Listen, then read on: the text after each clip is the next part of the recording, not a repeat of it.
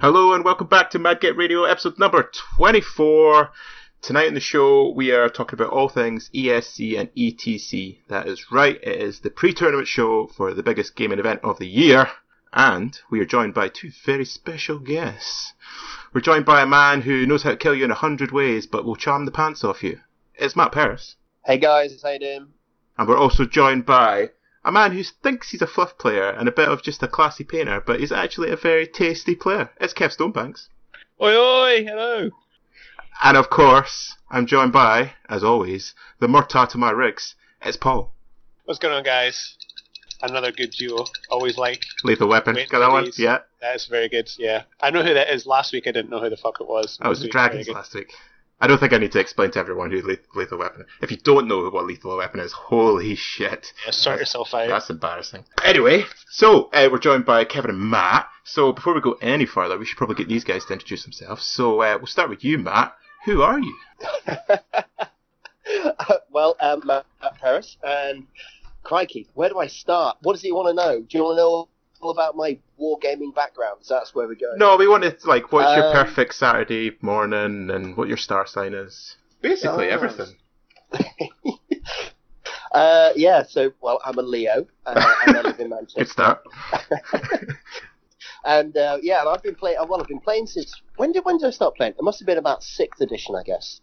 And I started off down in Milton Keynes with Mark Borland, who used to have this, he played just an insane number of tournaments and was basically looking for someone to accompany him on these long road trips that he'd go on. So I volunteered for it, and he got me completely hooked on the whole thing. So all the way through 6th, 7th, and then up to the Great Schism. When 9th Age kicked off again, I went looking for people to sate my thirst for a bit of wargaming, and met Kev down at Stockport at Element Games. So he very kindly showed me how to play 9th Age, and I met what I truly believe to be the only person in the country who can take me on in a painting contest. Oh. Going back to Milton Keynes, to be honest with you, I'm not a great player, but back when I first started getting back into it, I played as a teenager, as I think most people do, but and then sort of left it for a while. But there was a guy down at the club, and once I played Mark a few times, they sort of said, right, go on, you have a game against this guy, and he just absolutely rinsed me with his lizard Saurians, as they'll now be. And as he sort of destroyed me for the third time, he sort of pityingly glanced at me and basically said, "You're just rubbish at this, aren't you? Why don't you become you're never going to win any games at this. Why don't you try painting?" And so I did. And obviously, and started taking that pretty seriously. And over the years, picked up a few awards, which was nice, until I started going to tournaments with Kev, when it became a bit of a head-to-head, didn't it, mate? Yeah, I think you've stolen a few off me. Quite a few, actually. Yeah. It's a display board, one anchor of his big orcs and goblins thing. Can't compete with that. Yeah, the Orcs and Goblins are famous on the scene. It was the display board.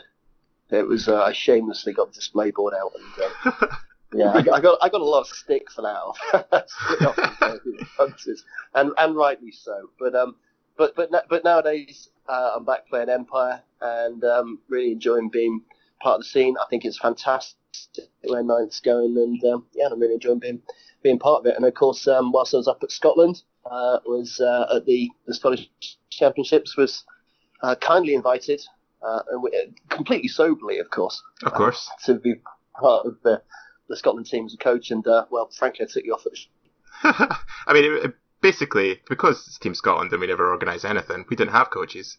So Matt and Kev were there, and we found out they were going to the singles event, and we were like, hey, guys, you want to come coach us as well, drink some beer? They were like, yeah, let's do it. The rest is history. If it's sort of chatting about 9th Age and drinking beer is what you need. When? Well, I like to think I'm well qualified. On both fronts. So, Kev, what about yourself? What do we need to know about Kevin Stonebanks? I started back in 92, 93 with a game called Hero Quest. Nice. Which is an amazing game when you get players a barbarian and a dwarf and an elf, and that just got me right sucked into the world of fantasy, I suppose. And then there's a spin-off game called Advanced Hero Quest, which was a bit more D&D sort of stuff. But part of that was basically buying Skaven models. There's a bag guys, and I ended up essentially with an army of Skaven. So Sweet. once I had that many models, I was like, I'll try Warhammer then, and met some guys at school who also played it, and that's what got me hooked. And that would have been 4th edition. So yeah, a while ago that one. And then 5th edition came out, and I got Bretonians. Then I had like Skaven and my Bretonians. And then I went to uni and I stopped playing because I tried to get girls, but it didn't help me one bit. I should have just kept on playing. Especially as I went to uni in Nottingham and I was right by, Oh, that's the a missed Mecca opportunity, yeah. Workshop. It was completely. I was an idiot. But anyway, I got back into Warhammer about 7 years ago, and decided to start my Bretts rather than the Skaves. I like knights. I've always liked the medieval aspect of the Bretonians.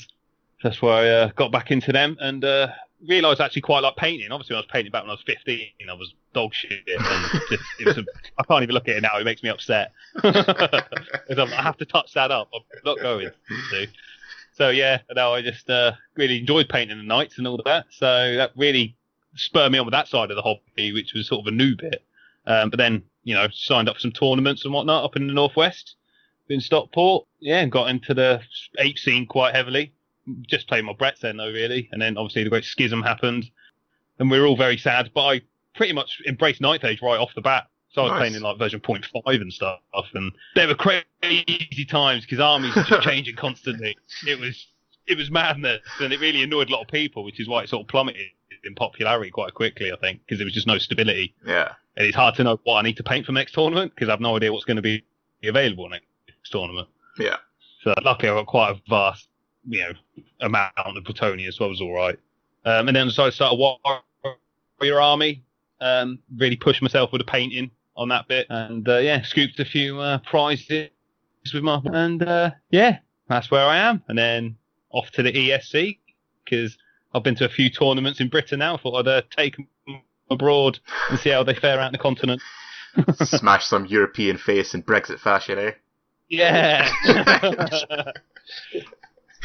Don't worry, we're not going to talk about Brexit again. No, that was a mistake. I shouldn't have brought it up. I apologise. On the show tonight, we want to talk about ESC and we want to talk about ETC. So we've got the perfect guests for the job because obviously both Kev and Matt are playing at the ESC. So we're going to discuss all the things that are attributed to that. And then we're going to talk about ETC as well, particularly with Team Scotland in mind. But before we do that, how are you doing, Paul? Oh, good, man. I'm furiously painting away, trying to get I can hear the occasional, the clinking of the brush on the water pot. The occasional rinse. Oh, I thought that was ice in your drink. That's dude. Disappointing. No. We can't afford ice. Do you know what budget this show's on? I can afford plastic crack, but I can't afford booze. Just working away, getting all those wee bits and bobs finished off. Just doing some unit fillers for my dogs. So everything going to be ready for the big event? Everything will definitely be ready. Looking forward to it. It's going to be, for the most part, like a newly painted army. Nice. Don't really care if I get 20'd every game. I mean, Ed will probably care, but I won't, because it's going to look really pretty on the table. Right, so let's just dive right into it, because we've got a lot of ground to cover tonight. So the first thing we're going to talk about is the ESC. So for anyone that doesn't know, the ESC is the European Singles Competition. Like all the events that are attributed to ETC, there is singles events for all the big main rule sets that go to ETC. So there is a 40k one, there's a 9th Age one, there is a Flames of War one, I believe. So the singles events normally happen before the team events themselves, and what usually happens is you normally get a few members of the teams going and playing either their list or a singles variant of their list at the ESC. I have never played at the ESC before, and neither has Paul. But luckily for us, Kev and Matt are both going to be taking a dip into the ring this summer. So I guess the first question is, why play ESC? Was there anything in particular that you guys were like, that's the tournament for me? Or was it just a chance to kind of be involved in the experience that is ETC and all that kind of stuff?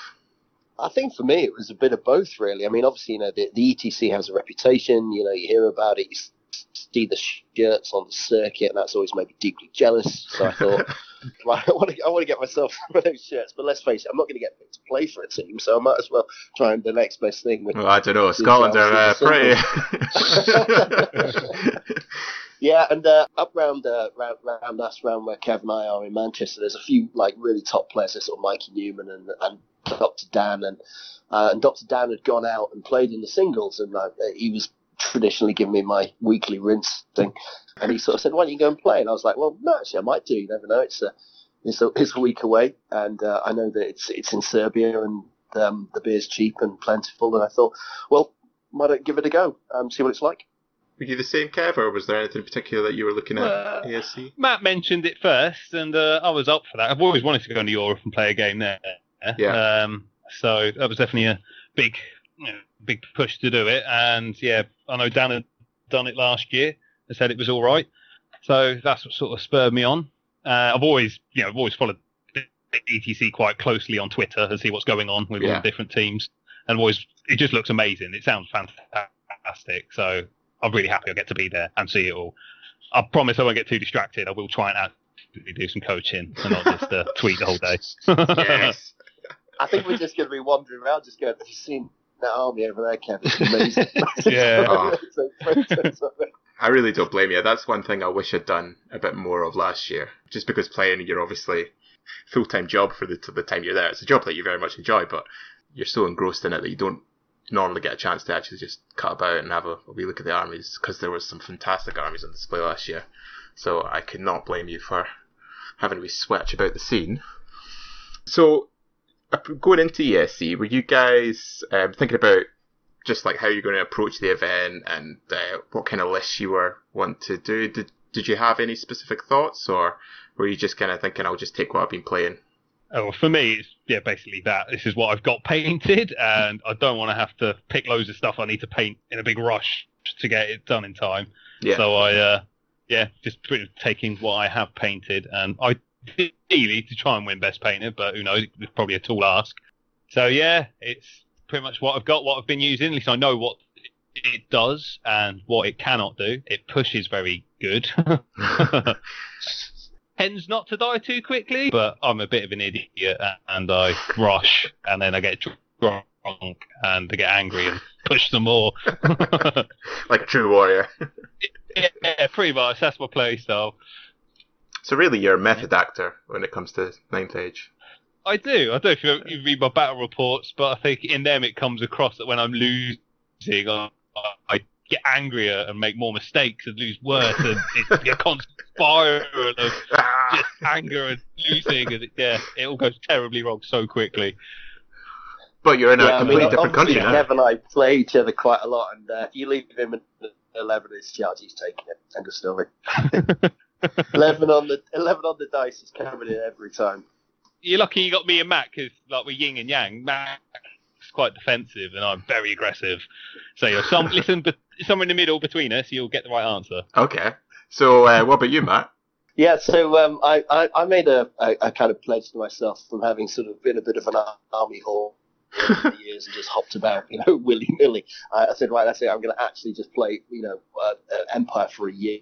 And just happened to coincide. I started in July last year, so this obviously when we get to the singles, that'll be a full year. And in that time, I started off with a net list that basically Dr. Dan had taken to ETC a couple of years ago. TEC a couple of years ago, and done very well with. and then thought, well, I just can't make that work. So I kind of went through various different ramifications about how I was going to sort of change it up, and ended up with big blocks of IG, and then thought, well, 2 big blocks is good, maybe 3 will be even better, boost it with a bit of div and a bit of Cosmo on the side. And then, to be honest, I just got bored. And so I thought, right, I'm going to try something a bit different. And so I've come up with my patented triple pod theory. Everyone knows the Empire needs to play in a bubble, so I'm going to play outside of the bubble. With predictable results.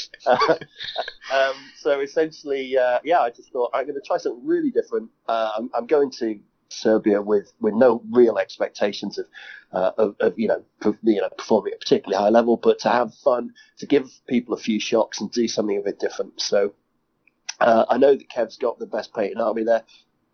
I'm pretty sure that if it's going to be a pretty awesome army to beat yours, mate. So I know I'm not going to be competing for that. My Empire is nothing great. So, I just wanted to try something a bit different, give people a few shocks, have a bit of a laugh, before we get on to the sort of the main event of the team event later on in the week. Nice. So, I mean, you've got to explain it now. What is the triple pod theory? Okay, so right, so the triple pod theory basically... Gather round, children! Gather round, Johnny. Glad you very, very smart children are here. Glad to see and listen to this. Essentially, the idea is that I get a load of flaggies with an altar and a shield wagon, and they run straight up the middle, Subtle. shouting and making scary noises. And whilst they're dealing with that, I try to shove a bunch of demis round the side. They're over there with the cowboy, with the Knight Commander cowboy, with Hero's Heart and Bass Out Infusion and Dusk Forged and stuff. He's a baller. And then on the right-hand side is kind of like a mini Empire army all on itself. So it's a big block of halberds, which is traditional, and a support unit of handguns. But as we all know, halberds and handguns run away at the sight of the enemy. So they need a painful regularity. What they really need is someone who can give them some orders. So they needed a marshal.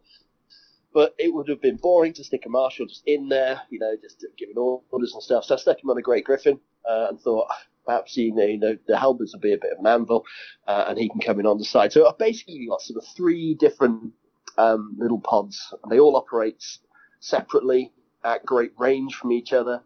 One is basically unbreakable. One has got the orders on it, and one is Discipline 9. And the later iterations of it the lads have convinced me to drop the Inquisitor and to put a BSB in a bunch of electoral cavalry. So he's running around as well, helping out where he can.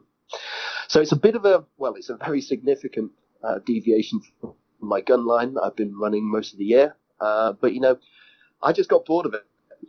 And as Kev knows only too well, I can roll ones for cannons like I'm shelling peas. I think that's an Empire thing. I can take 1,000 points of my own army off the board round 1, easy. So that's the theory. I think it's a bit different. We'll take it. We'll have a laugh. We'll see what's happening. And and I'm really going for the experience of just being in a place where it's just the best players in the world, and being a Ninth Age fanboy isn't a crime. Absolutely. Maybe we might learn something as well, Matt. Who knows? Well, you never know, mate. You never know. So that kind of leads on to my next question, was just that obviously you guys are taking quite aggressive lists, but you're not kind of going out there to set the world alight or anything. Have you got any particular goals in mind, or anything that you really want to get out of the tournament, or is it just a case of going and meeting potentially 6 new players or 5 new players and getting that experience of playing people from different parts of the world? Well, presuming when I play Kev on the bottom table in Game 6, as long as I beat him, I'll be happy. My only expectation is to not come bottom. I'll be very happy with that. Yeah, but good. I'm also intrigued to see the different metas out in Europe and whatnot, and see whether my list does all right in the UK. I mean, it might be absolutely awful in Europe, but it could be quite good. Yeah. I'm looking forward to playing new people and seeing what they're like. And I imagine they are better players than me because they're at the ETC most likely. We'll see how it goes. Yeah, I think that's a really interesting point, because you hear people talk about the different metas. Sort of MSU's massive and shooting's massive out on the continent and stuff. So it'll be really interesting to see if it does play differently to the UK scene, and and how that's kind of manifest. I mean, everyone knows that Dr. Dan's a really awesome player, and just basically a brain on legs and possibly a robot. But it's he said that he played a couple of people who were frighteningly intelligent. Now, when Dan says someone's frighteningly intelligent, I kind of want to see that. Yeah, Skynet is ready to take on the world then. It's a dangerous world to live in. Cool. Paul, do you have anything you want to ask? I was just thinking, I mean, obviously you guys haven't actually played at ESC before, but do you know what kind of scene it is in terms of like what the gaming environment is like. Is it quite competitive on the whole, or do you typically find quite a lot of people that play fairly casual that are just there to kind of enjoy the weekends? Like, how competitive is it? Oh, I've never played Dev. I'm not entirely sure. I only know what Dan said, which is basically they take it uber seriously on day one, and if you haven't won all 3 games by the end of day one, they just don't turn up for day 2. So I'm hoping that those people won't still beat me if they play 3 games and still get more points than me. But I imagine that might happen. So yeah, I'm expecting some fierce competition, especially in but also here that it's pretty much just getting wasted, which is what inspired me to come. Yeah, So- no, I've heard a lot of people. There's obviously a bunch of people there who are going to be amazing, but there's quite a lot of people there who are testing lists and sort of seeing how things go. And I believe that there's a bit of wastage into day 2, which would be nice because we'll jump up tables stuff. And yeah, I mean, there's this guy from Spain, isn't there? Who's supposed to be the world's best player who only goes and plays in the singles. So that'd be kind of cool to see him play. One thing I would say, and hopefully this is encouraging for you, is that I think like ETC kind of gets held up as this kind of like almost othering experience that's kind of not the same as other tournaments, but it's exactly the same. It's just on a bigger scale, and you've got players at ESC and at ETC who are there to push units across the table and drink beer. The same way that you'll get guys at Stockport. So I think there'll be a good mix of guys playing the singles. I would hope anyway, and that's what seemed to be the case last year. Oh, good. So I mean, there will be guys there that are there to win, obviously, but I think there'll also be guys there just for the experience. So some kindred spirits maybe. On the table. Yeah, I mean, if obviously we know Kevin and I play for fun, but we know we are competitive, and we turn out the odd good result, don't we, as well, mate? It does happen. Yeah, I mean, I'd like to give a few people some shocks, and maybe smash the odd face, and yeah, I mean. At mid-table, dare I dream? Mid-table would be really great. I'd be totes stoked with that. And if Kev takes out best painted, then that'd be awesome. That would be awesome. I'm always intrigued that there isn't a bigger singles like tournament in the world, if you know what I mean. Like you've got the ETC, which is massive teams. You've got the WTC as well, which is absolutely huge, like 300 plus people. But there's no big singles event. There's not 200 plus players, is there? Nothing like that. Yeah, like there's a big one in Poland, isn't there, that's singles, but I don't know how many players that actually attracts. I think they had 300 one year. Okay. That's a national tournament. But yeah, I don't think there is a kind of comparative international one that is on the same scale. This is where Kev realises he's made a horrible mistake and he'd rather go to the Poland one. No, I hear they're very, very good. Is that the one where they all sleep in the gym? I think it might be, yeah. Like €5 to sleep on I can't think of anything worse. Can you imagine sort of several hundred 9-page players in a gymnasium sleeping? That'd be like purgatory. Especially after the beers and stuff. I talk about religious stuff. No, people know all about my Presbyterian guilt and things like this. Okay. The church and I don't see eye to eye anymore. Moving on. Do you have anything else you want to raise about ESC before we go on to ETC? How many players are going to be in it? Because when we signed up, Kev, there was only about 50, wasn't there? But it looks like it's growing arms and legs now.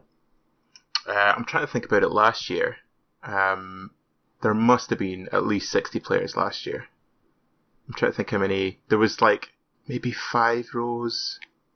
I mean, I guess that there's obviously during the practice days, isn't it, for the teams and stuff. So there's obviously going to be a lot of people involved in that. But yeah. I just love the idea, just being there must be hundreds of tables and 9th age going on. It's going to be There will be, and the hall will be very busy as well because there'll be a lot of teams, like you said, there that will go down and have a practice round before ETC as well. So you'll probably find that there's a lot of people kind of hovering around the tables and watching stuff. So you might want to learn how to tell people to fuck off in Serbian. I know how to tell people to stop or I'll kill them. That'll probably work. Ja sam prošnek perish stani ili put sam. Are you allowed back in Serbia? That's probably something we should have checked before. I'm not gonna talk about that when I go there. We're very keen to go to that gun range, Matt. Yeah. Okay, so while you boys are playing in the ESC, the ETC warm-ups will be going on. And we have, as Team Scotland, we've got 2 warm-up games against Team Turkey and Team Germany. So we'll be playing them while you guys are duking out on the singles tables, which will be cool. Very sick to play Turkey again, and it'll be cool to play Germany, because I've not played them before. So, Paul, you're probably the best person to start with this. How are you feeling going in ETC? It's finally here. Yeah, it's weird. Like, I guess it's been best part of a year talking about it, thinking whether or not I was going to apply. It is kind of strange, and I guess as a new player going to ETC, I'd be lying if I said I wasn't a little nervous, just because I don't really know what to expect. Like, saying obviously it's just like any other tournament, but it's just on a bigger scale and it's obviously more international. It's obviously true, but I think because there's so much hype around the event, and when you're used to not going, you know, most people are checking the forums, checking the scores, seeing how the different teams are doing. There's always a lot of chat around how the lists are going to affect the meta, or how the results are going to lead to changes to army book design and stuff. So it is a very big deal, I think, to go for a new player. So I'm a little bit nervous, but I'm really looking forward to it. I mean, my goals for going are really just to go and have a good time, and kind of like what Matt and Kev were saying, just to enjoy all 6 games and just take it as seriously as I need to without getting carried away. Like, if things go well, then that's great, that'll be a bonus, but if things go badly, that's fine. I'll just blame Ed and just say I was thrown under the bus, parents fucked me. See, I've already got my excuses. That's good, yeah. So good. But no, I'm really looking forward to it. It's going to be great. Like, a whole week of being in the hobby is going to be really good. Yeah, and cheap beer. This is a key component that we must not forget. So, how about you as a returning player? Oh, in terms of goals and stuff? Yeah. I mean, I just kind of want to go and... last year was great because we felt that last year we were starting to lay the foundations for this year, essentially, Team Scotland. And the guys were all great last year. Had an amazing time. But this year is slightly different because it's our guys that are going. And I think this is probably the first time that you can legitimately say that there's a real Team Scotland at the event, which is very cool. In terms of personal kind of expectations of that, I would have said before I would have liked to have beaten my score from last year. So I went into last year thinking that I was going to try and get average score, which was been 60, and I got 59. Ooh. Which I'm kicking the fucking Tadger, that one. Yeah. That's so this year I'd like to do that, but then I've just started reading the lists, and there's a lot of things I like to eat ghouls, so I don't know if that's going to be so good. So yeah, I'll just settle for drinking beer, I think, and we'll take it from there. It's fair. So do you guys have any preconceived notions about going in? Because I think this is quite interesting. This is just personally for my own interest. Do you have anything that you're expecting of the event? It's going to be utter filth. I imagine it's just filth everywhere. Okay. The most bent list you've ever seen. And looking at some of the lists that have been released, it's like, oh my god, I wouldn't want to fight that. That sounds horrible. So I don't envy you guys playing, to be honest, because someone's got to get thrown under the bus, haven't they? Nah, I know. Hopefully that won't happen. Now, mate. It's not going to be me. And obviously everyone's really good player, and you just look down the lists and you just look, and they're just so bent, aren't they? Everything, just utter filth everywhere. So yeah, I mean, I think but we were saying this just before we started recording, that an awful lot of the lists are really quite negative as well. Yeah. And that's kind of what I'm gambling on, actually. I mean, just going to run straight at you list. I think that's going to upset a few people. And, whereas a lot of the Empire lists, for example, are basically sort of double blocks, loads of light shooting, stank and cannon. I think that's got a bit of a soft underbelly, and I always have. And I think, if you can get up and if the ESC has got those sorts of lists in it, I think there could be a few upset I don't think they're kind of ready for the triple pod against Pain Train. Well, that's a good point. And that's something that we should maybe spend a bit of time in talking about is the list themselves. So were you guys, like, obviously you're saying you were quite surprised by how conservative some of the lists were, but do you guys get any other feelings from looking at the list now? Obviously they were just released, so we haven't gone through them in full, and like every other episode of Mad Get Radio, our thoughts are our own and usually incorrect. But however, have you guys had any like initial feelings from going through the lists? I've gone through the Warrior lists. Okay, so let's start with them then. Is every single UD army got a no mark? Just about. Because it's not no mark. What's he called? Like the guy who gives everyone a 5-up regen. He seems to be in every single list. The architect. 2 architects. Yeah, that's him. Yeah. Some lists have even got 2 of him as well. It's just, ridiculous. But yeah, they seem to be fairly cookie cutter, I suppose. Some lists, may not have 2 meters, some might not have chariots, but yeah, they're all cut from the same cloth. Yeah. And it doesn't look like it's fun to play against. I still haven't managed to beat a UD list yet. I'm sure one day I might. Yeah, you were talking about burning portent as well, weren't you? There's just endless them because there's so many UDs. There's so many chosen lords with portent. Yeah. So yeah, you're kind of getting sort of tails wagging dogs now, and that's really quite interesting. It's sort of the meta that everyone has gone. One of the things that I was really interested in, from an Empire point of view, was that given that there are quite a lot of demon lists, I didn't see any Empire lists that turned up with just bundles of Rangers, which I thought would be an option for some teams, because of course with the 2 shots and the lethal strike versus beasts, I mean, you could sit back 20 inches away with light troops and just rain down a mess on some demon armies, but no one seemed to have gone for it. Is there a lot of demon armies there? There are quite a few. I think demons are one of the more popular. I think there's I want to say 23, but that might be. I'll go with 23. There was 26 UD lists, wasn't there? And they were the top guys. Yeah. So I mean, there's a few just for information, in case anyone's not seen. You can get all the lists now on the forum. They are out there, so you can go have a look. The big winners were UD were the top, ogres were near the top, as were warriors, demons, and vampires. I think they were the kind of environment swarm. And then the other end of the spectrum, KOE were surprisingly the least represented, which is interesting because you would think that this killer duke that's been making the rounds around the globe would be the ideal UD matchup, but a lot of people haven't gone for that. And the elves were all pretty poorly represented as well. Do you think that's a UK meta thing, with the duke, with the crutch duke, with his lance of killiness? Or is that something that's a bit wider spread? Because I was surprised because I'd see that as a kind of a natural counter to the UD list. You've got a mega multi-wound killing machine that can fly. I mean, surely that's going to be fairly effective in the same concept that your chosen lord with portent would be. Yeah, I think there was a few at WTC, and I do think that he's made appearances in European competitions.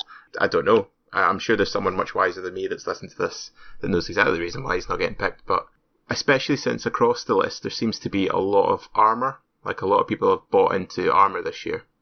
Yeah. And yet KOE were the least popular, which is quite interesting. So I really don't know. Maybe it's because I'm sure there's a faction of KOE players that believe it's because the army's too limited. Maybe that Killer Duke was the only build that's really cutting it, but I really don't know. That would be pure speculation. Could be. I mean, if you're looking at hard counters to UD, and the 2 main contenders are KOE and Warriors. Warriors are definitely more flexible than KOE are. Yeah, that's very true. I think cavalry's in a bad place at the moment. I think that's certainly what hinders KOE. Yeah. They might be alright against UD, but I think there's too many other armies already. It's utterly useless. Undead, vampires in particular, I think they really struggle against. Vermin Swarm, you're done. You can't do anything. Orcs and goblins as well can be real nasty. So, yeah, I think just really struggles. If you can't break things on the charge, you've lost. Yeah, that's a good point. Maybe they are just too limited against the other armies, whereas warriors, you're getting that flexibility. Yeah. I mean, if you get the vermin swarm with a couple of catapults and a couple of wheels and Giselles and plague, I mean, you're off the table in turn 3, aren't you? I mean, it's just so good against anti-armor. Maybe KOE is just too high risk. So, I mean, I don't know about you guys, but reading through them, the kind of other trends that I got were there seems to be a lot of shooting, which is interesting because if you go in the forum tells you that shooting's bad. There is a lot of magic, and there is a lot of double master or master and adept, and there is a lot of MSU. I reckon that's kind of a function of the, not necessarily am I going to try and win big, it's can I avoid losing big. If you essentially looking at most of the games, and I believe this is the case, that quite a lot of ETC games are likely to be fairly conservative, then sitting off at 24 to 30 inch range and having a lot of strength force shooting and bundles of Div and Cosmo pokey spells is a pretty good option to get you a small win. Yeah. I think that's what a lot of people are thinking. Did work for me last year. Maybe I'm just shit.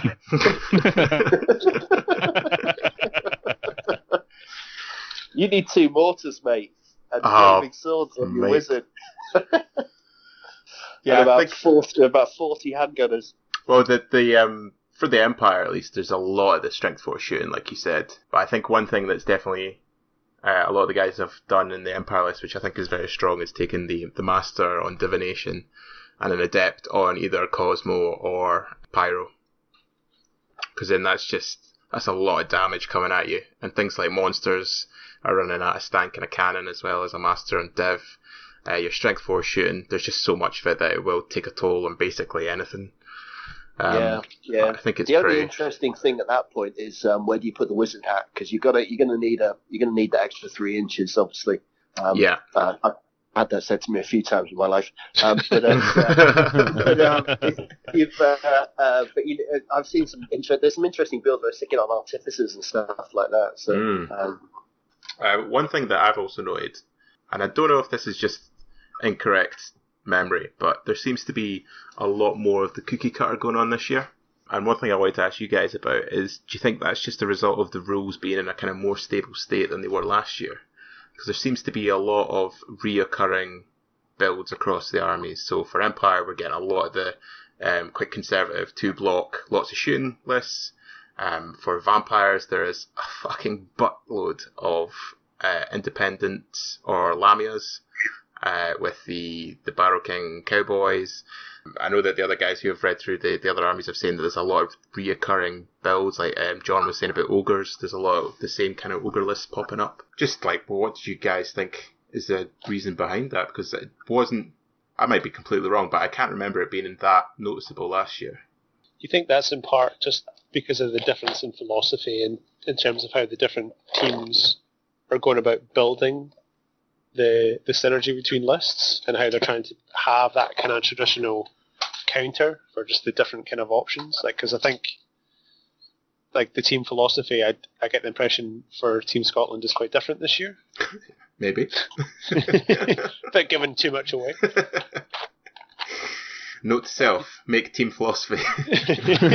Like, do you think because a lot of these lists are just so effective against common lists, it's just natural that the natural consequence of that is everyone basically runs the same thing almost, or just at least slight variations of the same concept of list? I think it's got to be part of it, right? A lot to do with the forum, I think. You know, a lot of people chatting on there and whatnot, and they're learning what lists are doing well. So yeah, I think a lot of people do sort of copy that and maybe put their own little twist on it. But I think there's obviously certain builds for characters, and that's the best build, and there's no other point taking anything else, like the Killy KOE Lord or the Chosen Lord on the war dice with the big burning portent. Yeah. So people just don't need to mix up any other sort of choice with magic items and stuff. Still very limited, as it always was, I think, even back in the old days. Yeah. But it makes me sad that there's such a wide range of units that you just don't see half of them, though. Everyone's sort of still taking the same units. It just makes me sad. Is that just a symptom of the type of tournament that the ETC is kind of looked at as being? Like, it is this super gamey, people are going there to win? Because I'm very, like, what kind of this made me think of something earlier, which is when we were talking about ETC. Is like I'm very conscious that when we play normally in like a regular club environment or even like a more friendly tournament, the thing that in the back of my mind always tells me is, well, it's okay, it's not ETC, so we'll just do this. Whereas I can't do that now. So like the pressure's there almost to try and like play it as a team and get the points that you're being asked to go out and get. So like, are those other options just too risky? I think so. You've got that pressure from the rest of your team, haven't you, to not let them down. So, and you don't want to be taking any experimental lists that no one else is taking, because it could turn out it's after garbage and we'll just get smashed. So, well, I am. I think there's obviously reasons why people are saying, nah, your list is fine. I think that it's a function of probably a couple of things here. That now obviously it's a conservative list selection that you can't risk it with the big long bomb stuff. You got to think about not giving easy points away because obviously team stuff. But the rules pack has settled, and I do think that has made certain things more viable than others. You got to think a lot about agility.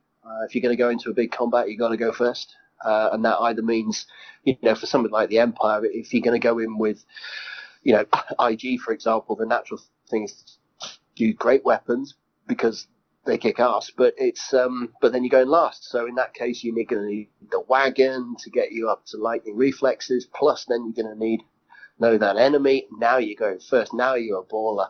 But they're going to see that coming. So you immediately then just revert back to sword and board.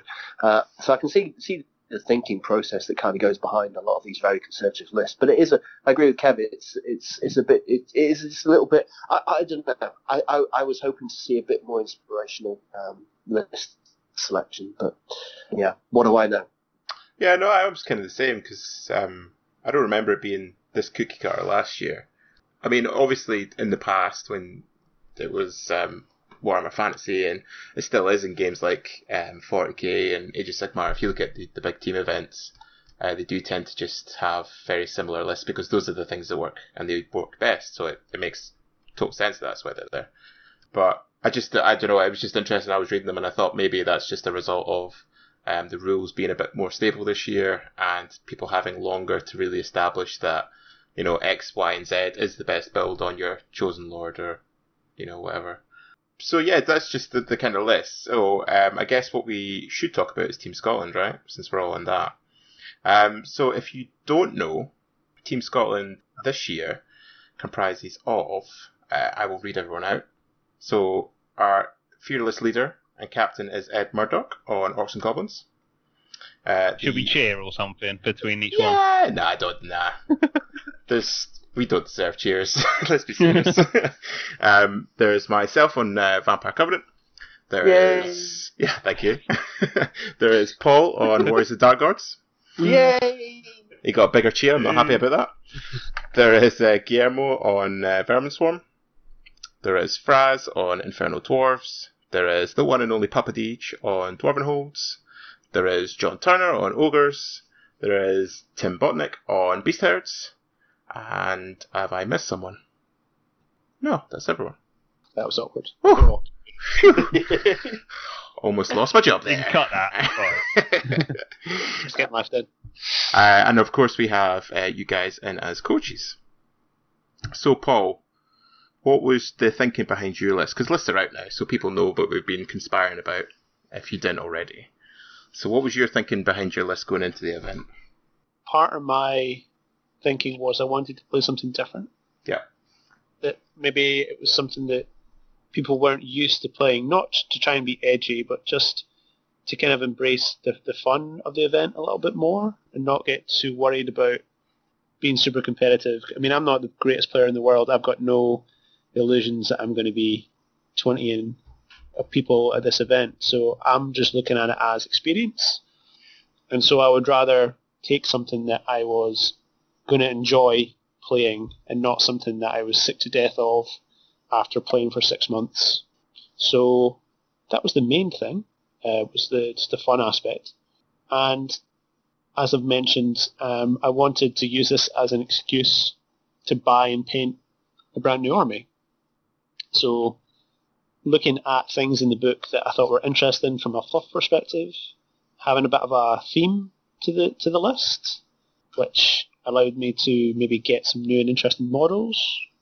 So really just that they were the kind of main reasons. Still wanted something that would be effective and that would offer good matchups, just to serve the team aspect of the tournament. So I've probably ran various iterations of different lists with the same kind of units, and I think I had enjoyed the results that I was getting with those particular units and decided to build a list specifically around them, thinking that that could lead to some interesting possibilities. From a Warriors perspective, it doesn't necessarily play to some of the obvious strengths, but does offer some things that a lot of lists will really struggle to deal with. So I think it'll be quite interesting to play and see what people's reactions are going to be. It's certainly got a lot of bad matchups like everything else, but I guess that's inevitable. You can't build the perfect list. So just really looking forward to taking it and seeing how we go. And for those who don't know, you are running the Warriors Irredeemable list with all the janky stuff. With all the randomness. So the kind of the backbone of the list is 2 units of 6 Wretched Ones and 2 Forsaken Ones, with the Wizard General giving everything rerolls on its random movement, with a couple of Forsworn darts that have damnation, so if they pop from combat they just turn into more Wretched Ones, and I've got 2 blocks of kind of more combat type stuff, so I've got a big block of Warriors and a big block of Forsworn with Halberds. The list has gone through, various changes. It's gone from having 2 big massive blocks of Barbarians, and then they got swapped out for the Warriors just because I was finding I needed something a bit more effective in combat that was a little bit scarier for people. So no, the list is good. I've had some good results with it. It certainly does play well to its strengths. So yeah, it'd be fun. Looking forward to it. Nice. I think with so much MSU about, they will really struggle to fight that list because they're not going to run away. If they're built on fleeing charges, they're screwed because they're not fleeing them. Yeah, this is it. So it does offer some nice kind of mechanics just to play that people generally wouldn't have to worry about. So that would be fun. I'll be pleased if I can see my opponent sweating trying to work out how the fuck to get away from things that you can't flee from. So that would be good. Nice. So I think across the board on the Scottish team, if we said we had a game plan, that would maybe be lying, I think is the word I'm looking for. I think we've kind of gone for a bit more unusual lists across the board. I think that's fair to say. Well, I think the initial conversations were, it was certainly not worrying as much about the hard counter. Having a range of lists that do different things for sure, but I think I'd be right in saying that playing aggressively was something that was encouraged. Yes, yeah. So the initial plan when we were kind of putting the team together was like just 8 rush lists. And the concept behind that was that in 2 of those matches you're probably going to get smashed. You might even lose 20-0, but in 2 of those matches you should win. You should do the smashing, so you could potentially win 20-0. And then the rest, you are the more aggressive player in that matchup, so you can force issues. But ultimately, we just kind of said to everyone that this is what we want the team to be quite aggressive, but at the end of the day, bring a list that you're comfortable with and that you want to play with. So we're definitely, I don't think we'll be pushing for top tables. I think that's probably fair to say. But hopefully, we've got some quite interesting lists across the board, and we give some guys some good games. What was the thinking behind your VC? So, I mean, I've talked about it before. My list is the Ghoul Rush list. So I've got a big block of ghouls with a Troll March banner, 3 Strigoi Vampires, 1 Flying, 1 BSB, 1 Count, 3 Varkalax, a couple of other bits and pieces, but basically I just run at people. And that was just because I wanted to try something different, play a hyper-aggressive army, which I've really enjoyed. And I've luckily, and I want to talk about this in a wee bit, but I think I've staved off the burnout for the Yeah, that's army, good. because I'm still enjoying the list and enjoy playing in it, so that's good. But yeah, it was just to bring something different, something hyper aggressive, like that would figure into the team mechanic. There was but yeah, just on your list, Andrew. There was there's a lot of binding scrolls out there. Are you worried about them? Are you worried about people stopping you from regrowing your champion? So mate, I'm worried about a lot of things in those lists. Put it down to binding scrolls, I think, is underselling how worried I am. Because I mean, I love your list. I think it just smashes his face, and I wouldn't even know where to start with it. So yeah, but it's I was looking through a lot of binding scrolls out there. Quite a lot more than we see on our. There is, yeah. And to be fair, there was a lot of binding scrolls last year, and that was kind of one of the big takeaways last year, was that because everyone thought when the Dispel scroll kind of got taken away that that was basically the end of anti-magic builds. But us on Team Scotland last year, at least, missed this whole binding scroll revolution that had gone on the continent. And that was the big takeaways from us. So what I've done is chosen to ignore that. And only take an adept and 2 apprentices. So, we'll see how that goes. I mean, there's a lot of armour kicking about, and I can't really deal with the armour. There's a lot of magic missiles, which I'm not a fan of, especially Pyro. Basically, it's fucking terrible. But we'll see what happens. We'll go for it. At any point of reading the lists, did you have the moment where you were like, I wish I had taken that list that I'd been running for the last, I've made a terrible mistake. 2 months. Well, there's a lot, for the vampires anyway, there's a lot of guys that have taken the independent vampire with arcane knowledge, which was what I was running for basically the first half of this year. Yeah. There's a lot of shrieking horrors kicking about, which was quite surprising, because that's what I was running. So, I don't know, it's quite interesting. I mean, it's definitely that, it kind of figures into what we were saying earlier, that was a much more defensive-minded list. Yeah. And it was a lot easier to hold off and not lose big with that list, whereas the ghoul list kind of goes hard or goes home. So, I mean, looking at the Scotland list, there are quite a lot of aggressive builds, aren't there? yes. I'm thinking about John's Ogres and you and Ed's is super punchy, isn't it? Yeah. Ed's a very aggressive player, though. He is. I mean, he's just going to wash the board with nasty unit and all that random moving. It's like you said with your stuff, Paul. I mean, but those random movers really, going to mess with people because. I mean, sometimes they just go absolutely bananas. I mean, okay, pump wagons only get you so far, don't they? But it's a lot of your randoms are going to be making a big mess. And how cool is that rule where where if they lose combat, they just turn up again or something even worse? I think that's brilliant. Cool. Yeah. It's a shame, because at one point I wanted to bring more units that did that, but you're capped at 2. Nah, So I was a little sad because I was thinking, I could just have 2 small ones and then a really big one, but you can't do that, unfortunately. So did you guys coming into the team as coaches, were you kind of surprised by how we did lists and things like that? Because I'm just interested to get other people's thoughts on it, because it's hard, this part of the kind of the process for ATC, because it's not a process that a lot of people talk about. But basically for the last almost a year, we've been talking about this and building lists and flipping ideas, and we have monthly team calls, and there's the team chat on WhatsApp where we're all firing answers back and forward. So were you guys coming into the team surprised by how much work was involved and the kind of things that we were discussing, or did you kind of think this was to be expected? The thing that surprised me was Ed and his amazing organisational skills. It's crazy. Quite impressive, isn't it? How organised he is. Yeah. It blows my mind. But from list building wise, I never really knew what to expect. I wasn't too sure if the team would go, no, you're taking this list and you can't change it. You better get good with that list because that's the best list, if you know what I mean. Yeah. It's good that you've got freedom to make your own list of something you want to take. I like that side of it.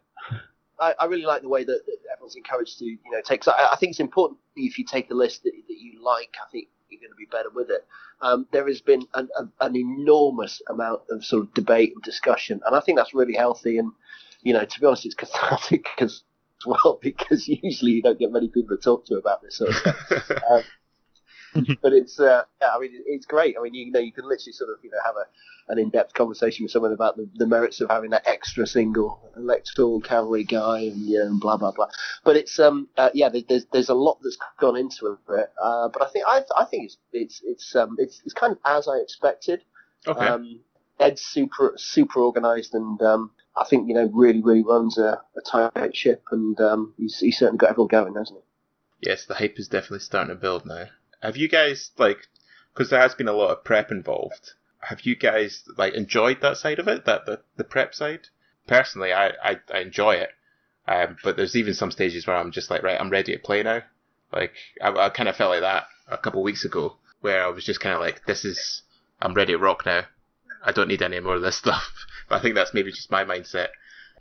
One of the things I think has been really, really, really good, and I'm kind of trying to bring to this is the theory of marginal gain. They're keen on sports and stuff, so I'm fully into all these little sports, psycho babble. But we can't do one thing 100% better, but we can do a bunch of things 1% better, and that's kind of the same thing. So a lot of things that Kev and I have been working on is just making little things a little bit better. And kind of at the centre of that was starting with the idea of doing player questionnaires, trying to work out who's who. Because although I know yourself, and I know Paul, and I know Ed, and I know Fraser from the circuit and stuff. Some of the other guys I've never really met before, because many of they're playing on tables way above me. But it's it was really interesting to sort of get people's thoughts on how they play, how they want to play, and then to build from that, trying to get together this checklist thing that personally I think is really important. So sort of personalising a checklist for each of the players so that they don't forget things. Because I don't know about you guys, but I've lost games because I've forgotten stupid things. And I've done it tons of times.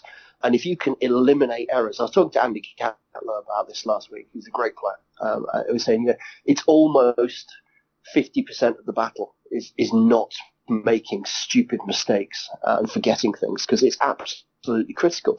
You cast a divination spell, you don't put the cold-blooded onto something, it breaks in combat, your whole battle line collapses, and after the game you're like, why didn't I do that? And so if you can eliminate that, and if I can do nothing else as a coach, that would be the thing I'd like to bring to it. I mean, I think it has to be said that both you and Kev have done an awesome job so far, because when we got you guys on board, the thinking behind it was that it would just be awesome to have two extra set of hands actually, on the day when we're doing the pairings and things like that, and just doing the rounds on the game. But you've totally thrown yourself in it and immersed yourself, and the team is far better for it. But yeah, in terms of how you've approached coaching the team, because obviously it sounds like something that should be relatively straightforward, but it's not. It's a very difficult job. How have you found coming into that? And obviously your approach has been, like you said, finding those little things to improve on, whether it's just remembering your special rules, or whether it's thinking a little bit more about deployment or spell selection. How have you guys found coming into the team like that? Have you enjoyed it most of all, and have you been able to get something out of it as well, talking to the guys about these kind of things? I think the team building weekend thing we did, that was really good. Yeah, I learned a lot then, and it's just nice to hear people describe things, and I think work it through in your mind, if you know what I mean. I think that was really useful. I learned a lot from that, especially about the way I play, and I think almost understanding the way other people approach the game. Obviously, most people are more tactical than me and don't just shove it all forward and hope for the best. So it's good to see a different mindset. But yeah, overall, it's been really interesting and eye-opening. The amount of effort that goes into it is astounding. I mean, just the logistics alone. I mean, from accommodation to car hire to shirts and dice and stuff. I mean, it is quite a phenomenal logistical effort. And well, we came quite late to it, didn't we, Matt? So that was already sorted. Yeah. Everyone's accommodation done. You got the date sorted. Didn't have to worry about any of that. No. I mean, we just waltzed straight into it, didn't we? Yeah. It's the way we like it. That was legit 4 months or 5 months work as well. These bloody shirts. Oh my god. Top ETC coaching tip: join the team after we've done all that. You don't have to worry about it. Yeah, chuck your hat into the ring about 4.5 months before the event. They'll have done the basics by that stage. Yeah. No, but I mean, I've really enjoyed it. I mean, Kev and I drove up, didn't we, and for the training weekend, and we. I think it was just great. I mean, there was like little symposiums and moratoriums about what was deployment and how do you get the best out of the Magic phase, and Tim knows a lot about my phase. Yeah.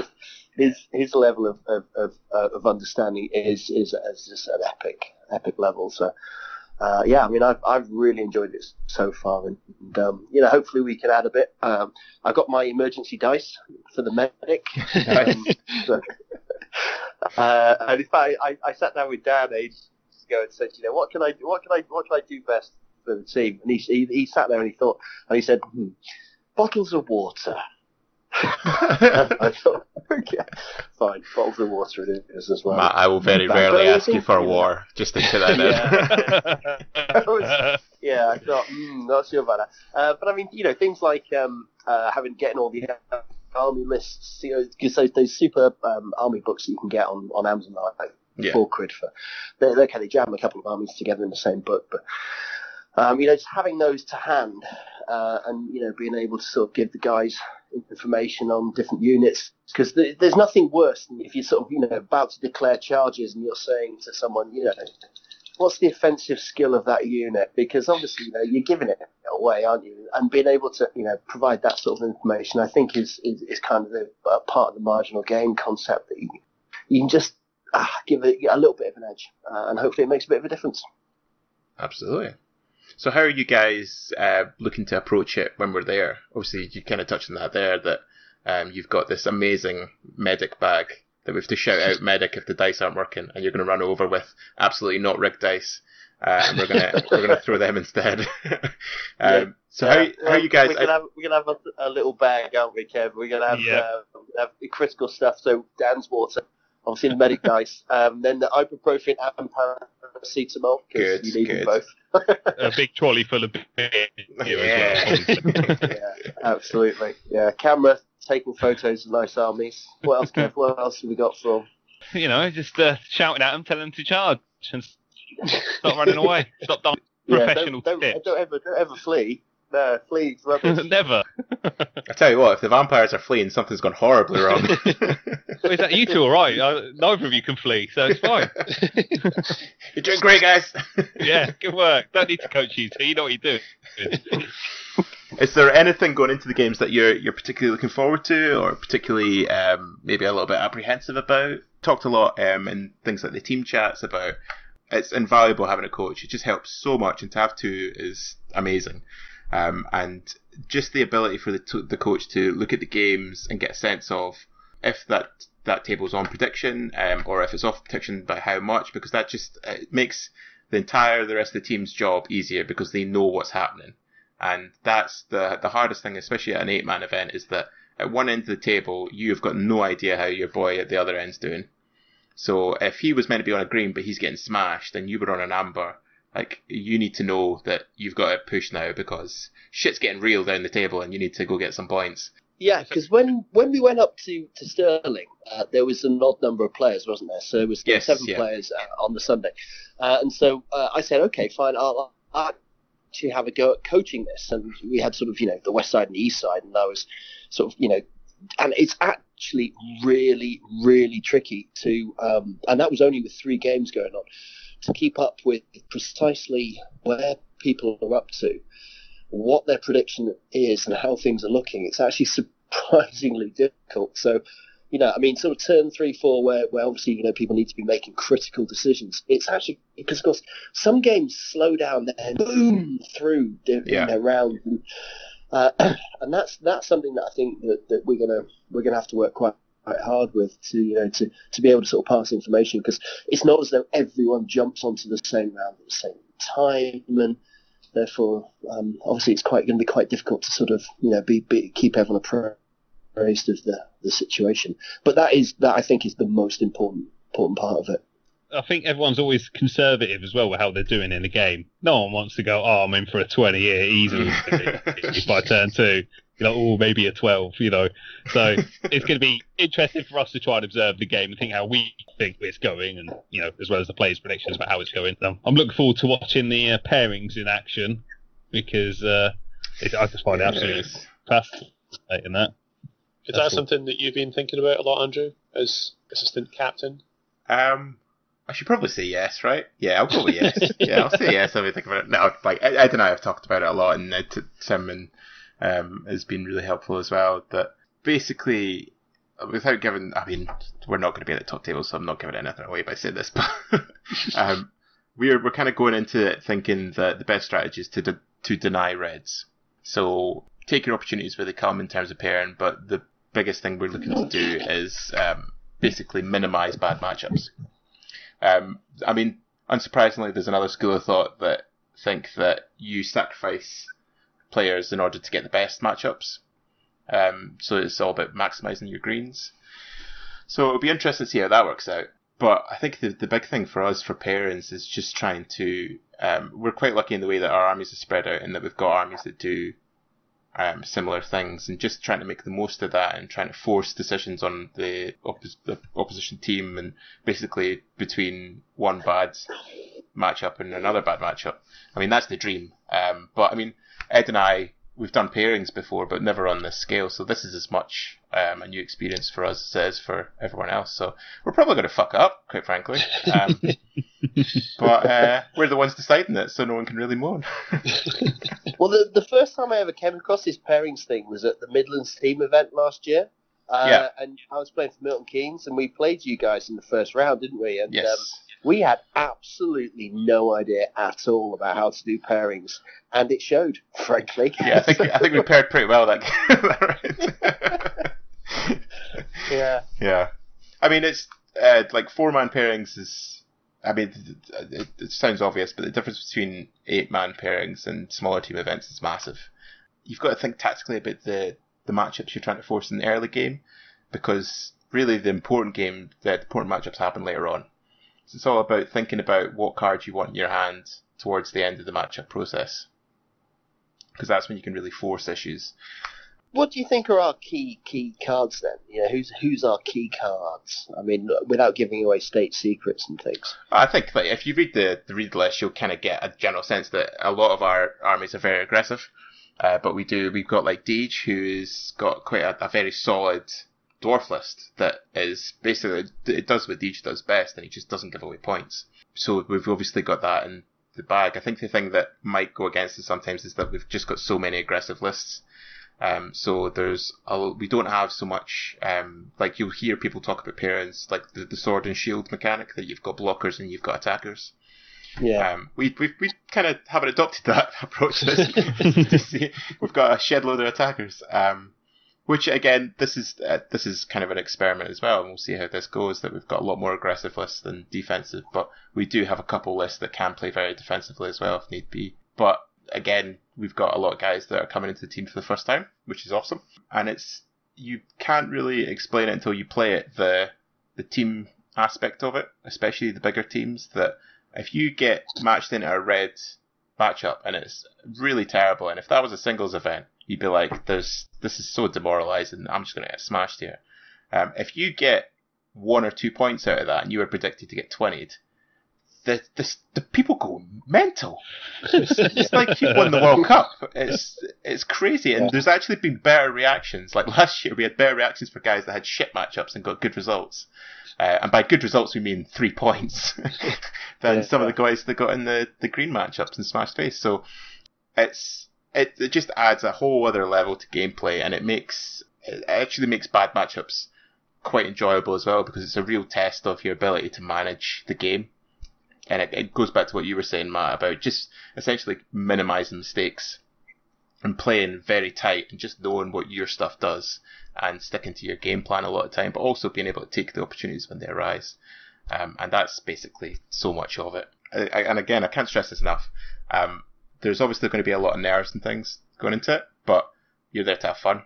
And that is the single most important thing, is that you come out of the experience and you've enjoyed all your games, which I think we will. I think it'll be good fun. So what about you, Paul, going into it? Because obviously from a player's perspective, are you worried about the pairings, or...? No, not at all. I mean, no, like I think we've obviously got our homework. We've got to read through all the lists and kind of assign how we think those potential matchups might go. But to be honest, once that's out of the way, like it's kind of out of my hands, and I just have to let you guys determine what matchups I get, and those matchups will presumably be the best that we could hope for. Because it's a team event, like I'm more than happy to get a bad matchup if it means 3 other guys get a better one. Yeah. And if that means we win the round, then that's great. So, like you said, there is a degree of pressure because you're playing in a team environment and you don't want to let anyone down. But at the same time, as you say, if you're only required to get a few points or hold on to points, then to me that makes my job easier, because then it makes it that much harder for the other player if I don't commit. Yeah. So I would assume that most people approach the ETC with the same kind of attitude, and that they're there to have fun. So as long as I get a player that is there to, enjoy themselves, then I'll have a great time. So I'm not really worried about it beyond, like, just letting other people down. And, like, I don't want to lose all my games. It would be nice to get a couple of good results, but I'll try and get those parents going for you. I did. We were saying like beforehand, like, I think this is going to be really good against elves, and then we saw like Fuck all elves. the distribution of armies, and I was like, for fuck's sake. So I'm not too worried. I've got a couple of questions, Andrew. Obviously, your company. How do you feel we are set in comparison to this time last year? In terms of team preparation, I think we're possibly even more prepared than last year. I think because we've been able, for folk that aren't aware, we did a practice weekend a few weeks ago. We've been really on point with team calls, and the chat has been really good this year with firing ideas back and forth. So I think we're, in terms of preparation, really can't complain. I think all the guys are being a credit to themselves, and everyone's bought into it. Everyone's done lots of practice, really honed their list. I mean, before list submissions, we were talking with a few guys in the team, like Fraz and Guillermo, and we were literally talking about 25 points at times. Like, where do you spend that 25 points? So I think that, again, it's just the credit to the guys that they've all bought into it. Obviously, last year we had a very experienced team. Like, we had guys like Felix, like Gareth on the team that, they've been there, done it all, and so forth, and won a lot more trophies than I have. So the teams are very different in what we're setting out to do as well. But I actually think that this year we've got an even more important job, because we're trying to establish the Scotland team for years to come, hopefully. And the big priority is getting guys out there to get the experience, decide whether they enjoy it or not, which I'm sure they all will. And yeah, hopefully coming away with a performance that we can all be proud of at the end of the day. But, cheap beer, so we'll see how it goes. Where did you finish last year? We finished 18th, I believe. I think there was 36 and we finished 18th. That's respectable. That's pretty good. Yeah. Very good. But we finished... We'd be pleased with that, wouldn't we, Kev? I'll be delighted with that. Yeah. Be on my wildest expectation. So last year, a big aim of ours was to be the best home nation, or at second best, and we were second best last year because England finished above us. Which was awesome, like, because that was one of the things, the kind of like achievable goals that we kind of set out for. Interestingly, this year the Welsh team's kind of similar to us, that they've got a few new guys in there, like Ollie, who's playing for the first time. So I think they'll be taking a similar kind of approach to us, which will be very cool. Just the most important thing is just to go there, get the experience, and then have a good time. And if it's any consolation to any other guys in the team, I'm sure I'm going to get smashed with this list, because there's a fuck load of armour coming about. So yeah, it'll be good fun. Yeah. I think the other thing that I'd really like to see ourselves there is some epic display of, some Eastern European completely lose control of his of his style and just launch his army across the room. That would be really cool. I've heard stories about that sort of thing every year, so I'd quite like to see that. I want to see fights. I want to see punch-ups. I want to see tins of tuna, and all that. I've heard all the stories. All the highlights. I don't want to witness it now. I mean, last year there was a few times at the tables near me where the things were getting very tense. Luckily, that was that wasn't really any of my games. But Well, for Team Scotland. so just like because when you're playing in the rows, so like the row Okay. behind us was like two different teams playing, and there was a few things, like there was one where it was, I think it was Switzerland against Ukraine, and there was a table behind me, and they were not being very friendly to one another after turn Now, 4 I'm, and 5. I'm right in thinking that everything has to be conducted in English. That's right, isn't it? Yes, You have to talk yeah. English apart from during coaches breakout. Yeah, which So, is this is another thing that obviously English is the most spoken language there, so it makes sense to have it in English. But we're obviously spoiled rotten because it's our native tongue, and it's not necessarily the native tongue or even the second language of some of the nations we'll be playing. So there is sometimes a little bit of a language barrier. But like the guys from, especially the further away nations, like their English is fucking amazing. It's better than my English half the time. So, so I mean, we've got Fraz on the team. oh fuck, Fraz is gonna have to get like a fucking chalkboard out and draw diagrams and shit. But no, there's not. Although there is incidents that happen at any kind of competitive event, I think that the vast majority of folk there, and I said this about on a review of last year's one, that they were all fantastic, and they're all there for the same reasons we are, and that's to have fun and push guys across the table. So it should be good. In terms of any teams you'd particularly like to play against, or any players that you'd like to meet, is there anything like that going into the event? Has anyone thought about that? I think everyone's heard of Poland. I'd love to actually see what these guys can do. I mean, I just kind of like to, maybe just observe the Poles Yeah. doing their thing. I mean, that would, because obviously, their reputation precedes them. Yeah. So I think that'd be quite cool. I wonder if they're doing something different to everyone else. That's what I thought looking at, when I was about to look at their list. I thought, they must have some crazy stuff going on, but it doesn't look like anything different. But they obviously know what they're doing with it. Yeah, they So just it'd be kind of interesting win, to see how whereas they we don't. figure What about you, Paul? Not particularly. I mean, I don't think there's any particular player there that I'm thinking, it'd be nice to kind of see. Like, it'd be people like Blonde Bear and stuff that, they do a lot for the game and the hobby, and they do a lot of like content. It'd be nice to kind of say hello. But beyond that, no, not particularly. Yeah, that's actually something that I'm kind of looking forward to, because I'm on the background team with Ed, and so I work closely with a bunch of guys, some of whom are going to be there who I've never actually met. So that'd be kind of cool to meet sort of names off the forum who I have a lot to do with, but meet for the first time in ETC. That's going to be nice. Yeah, it's a bit surreal walking around the hall and seeing people's usernames on their shirt, and you're like, you're that guy. Like, I had guys come up to me last year, like, because it was the Empire ACS, they were kind of like, you're the Empire ACS. I was like, yeah, you don't know what the fuck you're talking about. I was like, yeah, I know, it's true. Oh dear. So that's very cool. So no particular nations, Paul, that you're...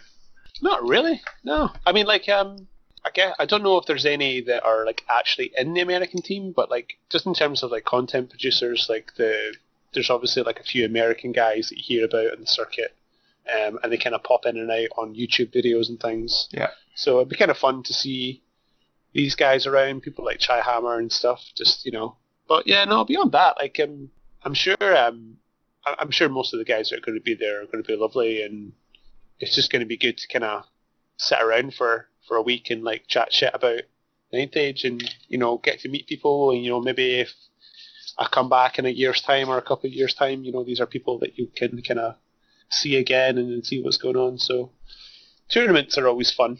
It's always good to go and meet new people. So yeah, but beyond that, not particularly. I'm just looking forward to chatting shit, really. And that is so much of it. Or the usual. And like one of the best things is like getting around the dinner table between your rounds and stuff like that, and chatting about it, and it's just basically an excuse to live Ninth Age for a week, which is fantastic. Yeah. And it'll be grand. And we've got a swimming pool in the place we're staying. So that's pretty swag. That's the party house, isn't it? Yeah. Yes. So there is the sensible annex, which is I'm not sure Ed knows what he's let himself. All I'm saying is there's a couch, Matt. You don't. And then Kev has rather unwisely signed himself up to the party house, which is. I can't wait. It's gonna be good I'm fun. so excited. A lot of beer is going to be going down. That's it. Is there anything else anyone wants to discuss before going in? Because I think we've covered a lot. Questions for coaches we can talk about, but they're kind of silly. So if anyone wants to do anything serious, I'd recommend that you do it now. Well, Matt, you go in and we'll have a quick fire. Well, I was just going to say, because obviously it's not just ninth stage that's there, is it? No, As well. no. I mean, I think that's. I mean, Flames of War. I've only ever seen that. You know, like the odd game. That's going to be really cool. And AOS is going to be there as a sort of a sideline event, and 40k. And I mean, it's going to blow my mind to have like a couple of hundred tables of just people wargaming. Yeah, I might have a system failure for a little bit. One thing I would recommend is that go and watch a 40k game for a little while. I definitely will do that. It's fucking mental. It lasts about 20 seconds. She's like, right, okay, you're dead. Sweet. Cool. One thing is quite cool, though, is that you've got, obviously, teams there represent the same country as you, and you've never met them. So, like, there was the Team Scotland 40k guys there who were also all in kilts last year, and you would kind of, like, pass them in the corridor and just kind of, like, wink at each other and pass some sexual innuendos as you walk by. It was good. I do play a bit of 40k, so I'm quite interested to watch some of those 40k games at the higher end. Yeah. I like playing it. It's a fluff game. You know, you get some good stories going, but as a tournament game, it's crazy. Yeah, I agree. It's utterly crazy at a tournament level, and it's not enjoyable for me one bit. Yeah, it's a hard game to, I think, play competitively, so it's quite starting to see it at that level. Yeah, is that having to take all your toys off in the first turn before you've even rolled any dice for your guys? It's just heartbreaking. Oh yeah, you want to play Empire, mate. I'll play against them. Oh my god. Right, Paul, do you want to do your quick fire round? Yeah, okay. So, just as we were talking about kind of responsibilities that you guys have got as coaches, I suppose one of the things you may have thought you might have to do is to step in and play one of our lists should the unthinkable happen and one of us can't actually play on the day. So if you had to pick one of the 8 lists to play, who would you choose to play? Well, that's going to be so easy for Kev, isn't it? Yeah, it probably would be the Warriors for me. Your list, Paul, but he's a hardy man. I can't see Paul being taken out of action. No, I can't see that. Paul can put it away as well. He doesn't look like he can, but holy shit. That man can drink whiskey. I guess if I had to, I'd probably go for Ed's Orc Goblin Rush list. I reckon I like the look of that. There's I could do stuff with that. That'd be nice. I think the worst one for me would be the Ogres. I wouldn't have a clue what to do with them. Best one, Vermin Swarm, because it's not filth. You don't need to do anything. Shove it all of them. Madness happen. I'm sure Guillermo will appreciate that. You just sit back and win 20-0, don't you? That's how it works. Pretty much. Yeah, no pressure, G. Yeah. I reckon that it would be an absolute nightmare to have to try and run the ogres list or your vampires list, Andrew. I reckon there's synergies in there that I just don't understand. I could be like Buckalax all over the place. Mate, if I can play it, anyone can. Come on. I'd quite like to play John's list. I think that'd be quite cool. Just because I think because John's is the same kind of idea as mine. It's just all very fast stuff that gets up in your face, so it'd be quite cool to play that. I think Fraser's ID list makes for relatively straightforward play. I mean, Kadim Titans are horrible, baby Kadims are horrible, and you got 2 big blocks up the middle plus shooting. Does what it says on the tin. Yeah. You all right with that? What about you, Paul? If I had to play someone else's list, Yeah, just out of interest. Oh, I really don't know. Like, I'd like to say John's Ogres, but I don't think I could play that list. It's just too much stuff going on. Tim's Beast Herds one's pretty cool. Yeah. Quite like that. I've been reading the Beast Herd book more recently, and I think that'd be quite fun to play. Probably wouldn't be able to use it, but I'd probably enjoy playing it. But no, I've not actually considered that. I guess that's not a problem I need to worry about. I guess what's quite an interesting question is there anyone who's likely to go down? Yes. Man down. Well, this is one of the other questions, right? So from a coaching perspective, what team member are you most worried about? A, from an alcohol consumption point of view, and B, from a tilt point of view. Oh. Who can you see having to step in and, get them to calm down a bit? Well, I reckon Kev. Just have to step in and calm down the other coach. Is that because I can't drink? What is it? No, mate, it's because maybe I'll play both our armies day one, you play both our armies day two. How about that? I reckon That'll be all work. right. Yeah. I don't know. All right, Cracky, who do I think's like to get sauced up and be incapable of parading? I'm going to have to go with the big git. Oh, wow. I mean, you're not wrong, but... See, I'm surprised because I don't know John very well, but I get the impression that John likes to drink. Oh, but John can handle it. John can drink ridiculous seasoned amounts, and still play. I think it's good. What? Well, who do you think, Kev? Oh, Deej. I bet he can get a bit there even set up. Yeah, what's Deej like handling his booze? Is he a legend? Oh, Deej is Croydon born and raised, mate. He's hard as nails. Bottomless. I don't think I've ever seen Deej drink. It has been known to happen. I mean, I'd be worried about Fraz. Fraz likes a good beer. I think it's probably between Fraz and I would say, not being able to play. Although, I was very sensible during the game nights. It was the non-game nights that was my problem last year.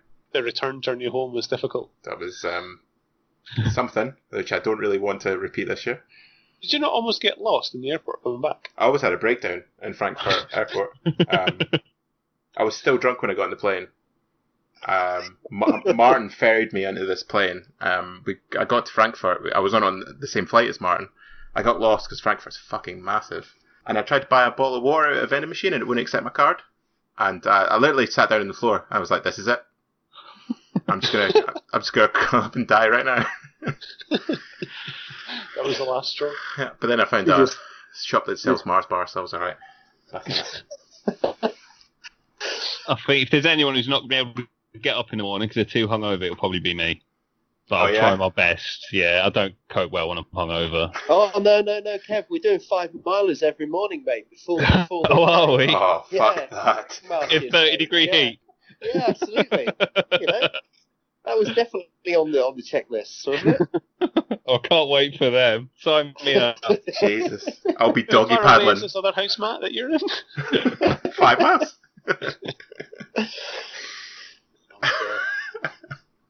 Can you imagine if we actually did that? That would be really funny, wouldn't it? Just 5 miler at 7:30 in the morning. That would be quite just for the purposes of putting together like a montage video, that would be great. Oh, yeah. I Do you don't run think... past the opponent's houses, psych them out, be like, ready to go. Yeah, just get your dick out in front of the whale's house. They'll just be coming back in from the nightclub. Yeah, fuck me. Jesus Christ. That was my downfall last year. So who do you think for the tilt thing? Tilt Omar on the team. I think we're all pretty chill, to be fair. When we say tilt, do we mean like he's going to flip Who's out? going to flip the table? Yeah, flip out. Okay. Who's going to flip out? Crikey, who could flip? You're not going to broadcast this, are you? Yeah. Maybe. Who's going to flip out? This isn't actually a real episode. This is all being just getting used to this. Going live out there. And I'm just going to upload this little 5-minute segment. Crikey, do you know what? I could see Ed flipping a table. If Really? If I'd his pay good money to see didn't that make it in for the 3rd round going, I could see him just going up in it. Or Tim. I think Tim Tim be my bet. Flip a table, yeah. Do you remember that old story from way back on Bad Dice about Ben Johnson talking about how he was playing against an Italian guy, and he basically frenzy baited a chariot into his steam tank, and it overran straight into. He frenzy baited it with some light troops, and it went straight through them and into the steam tank, and that used to do reverse impact hits. And it killed his chariot, and he literally took it off the table and launched it across the room. I want to see that. I really do. Do you have another question, Paul? What is your minimum bribe? Just throwing it out there. Other teams, or if we're really giving it to like another team and they're really hard up against it and they have to look for any edge possible. What's your minimum bribe? Oh, it's got to be a rim Depends job, how right? hungover I am. If I'm really hungover, just give me a chance to have a nap. I'll give him a 20 for that. That's fine. But or beer, to be honest. If I'm not hungover, then beer. So yeah, easy. I'm very bribable. Yeah. Okay. I'm afraid public decency prohibits my response to that question. What about you, Paul? Minimum bribe? Yeah. Oh, if someone gives me 6 points, it's fine. You can have the 14. Yeah. And yourself? A 10 and a beer, I would say. 10 and a beer. I think that's all right. 10 and a beer. Well, it depends. If I'm like really down on the trying to get to 60, then I might ask for a wee cheeky 11, maybe a wee cheeky 12. But yeah, 10 and a beer. I think that's fair. Did that happen a lot last year? People shaking on results? I shook on one result, which was ironically a 10 and a beer. Oh, suspicious. Yeah. But that was a game where I had it down as a green. We deployed. He went first, shot the shit out of me. I actually got Tim over because Tim wasn't playing at that point. And I said, "This is going to go badly." And then the guy looked at the table before I'd even moved anything, and he was like, "So this is going to be a 10-10. Do you want to shake on it?" I was like, "Yes, sir. Yes, sir. Yes, I do. Give me that hand." He said, "Chuck in a beer and I'll give you a bag." So yeah. Did you carry on playing, or did you just pack up? We didn't actually, because I said to him, "Do you want to just have a smash?" And he said, "Nah," because I think it was, I think that was game 4. He was like, "Nah, I'm too tired." But we simulated one combat because that was kind of going to be the crucial one. And I did win that combat, so maybe I should have settled for a 10. But no, that was good. That was actually one of the best games I had because it was like we just sat in. It's Stanis from Argentina, and we had a great time. We just sat and drank some beer and watched the other games and took the piss out of the guys that were playing. It was good. Are we going to allow that, Matt? Are we going to allow No way, bribe? dude. No. Play it out. No way. Play it out. No, if they're bribing players, they're bribing coaches first, mate. That's very true. What's the prediction for broken chairs this year? Oh, it's got to be high. It's got to More be than high. last year? Didn't have learned their lesson? Well, there's Get more serious? players this year, right? Yeah. I don't know. I wonder what the setup's going to be.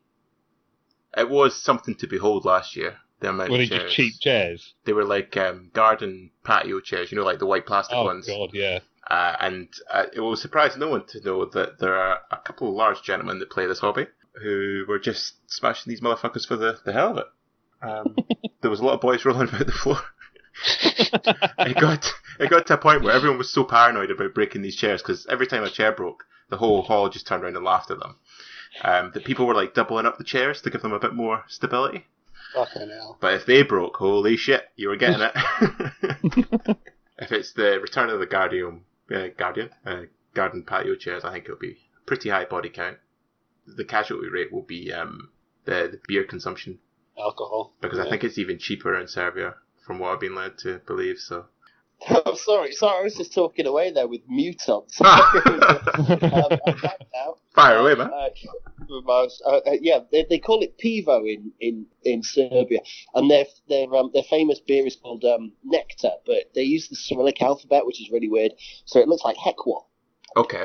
So everywhere you go, there's signs for Heckwop. Well, everywhere I go, there's signs for Heckwop. So that's the one to look out for. Because the beer they had in Croatia last year was very good. The one that you can just buy anywhere.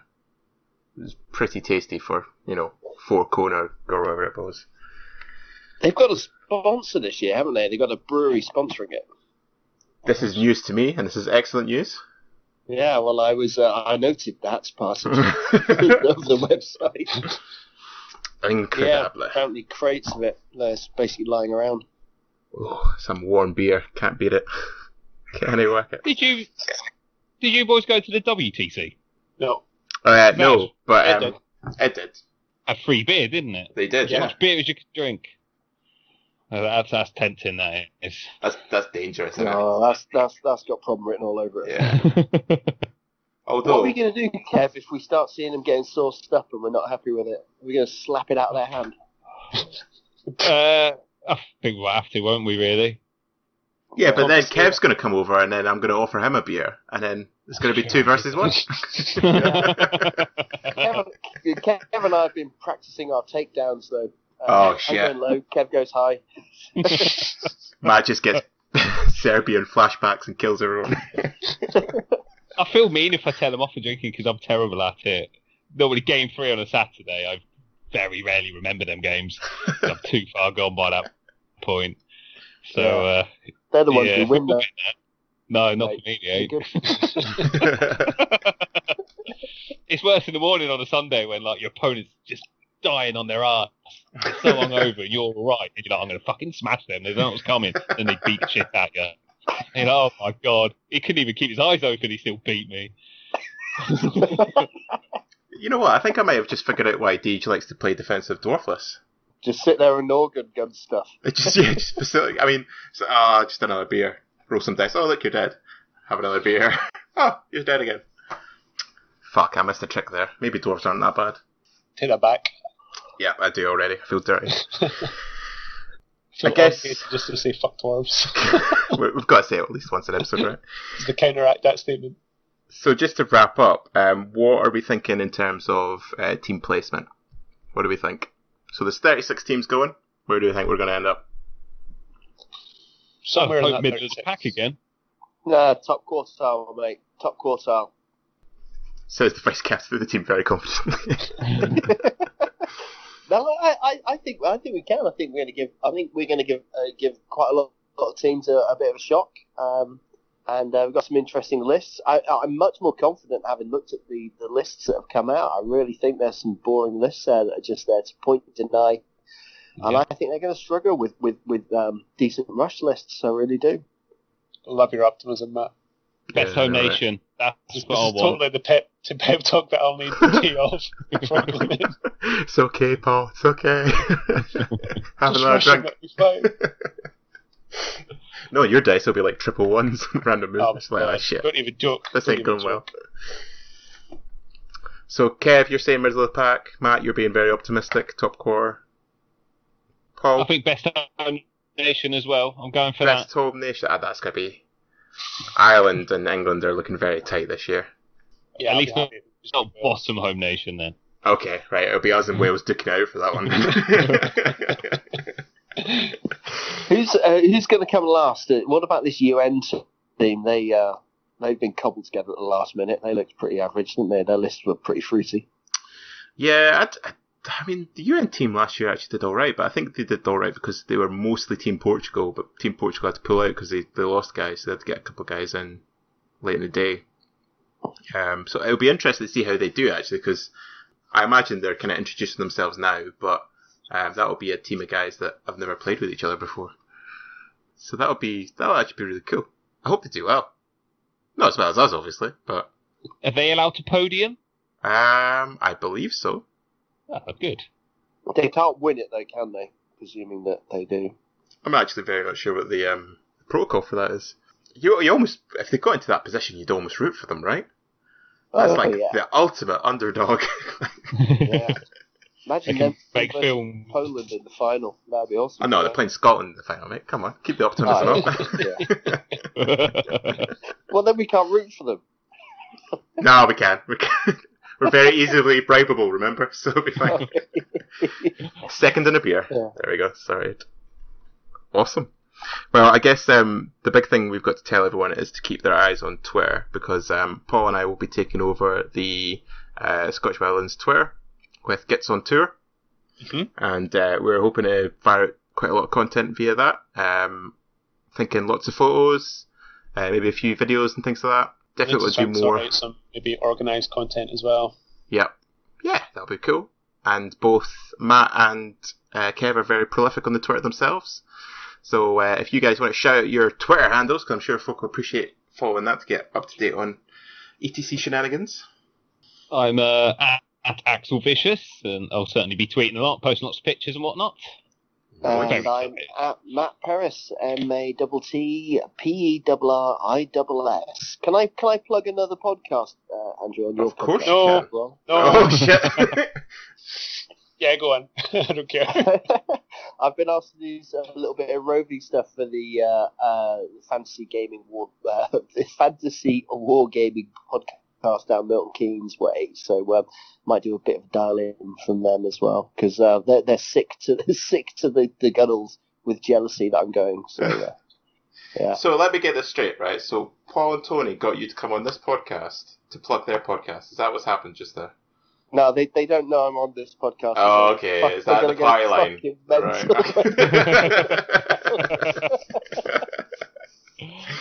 No, that'd be cool. And if you do have any questions or you want to see something particular, as long as it's not genitalia, because I don't think Twitter allows to post that. No dick pics. No dick pics. Well, we'll wait and see. Things might get free. You can send us a message on Twitter. You can get us on the forum. Paul is Space Goblin. I am Lost Cause. You can get us on the email, which is scottishviolence@gmail.com. And the only thing that's left to do is thank Kevin Matt for coming on, and most of all being our coaches this year. Yeah, thanks guys for coming on. It was good. No problem. Can't wait. Very excited. The hype is real. Thanks, mate. The hype is Like real. weeing. And we'll have a post-ETC show come out once we get back. But this will be us until after ETC. So just keep your eyes peeled on the Twitterverse, and we will catch you in the next one. Yeah, take it easy, guys. See you then. Bye!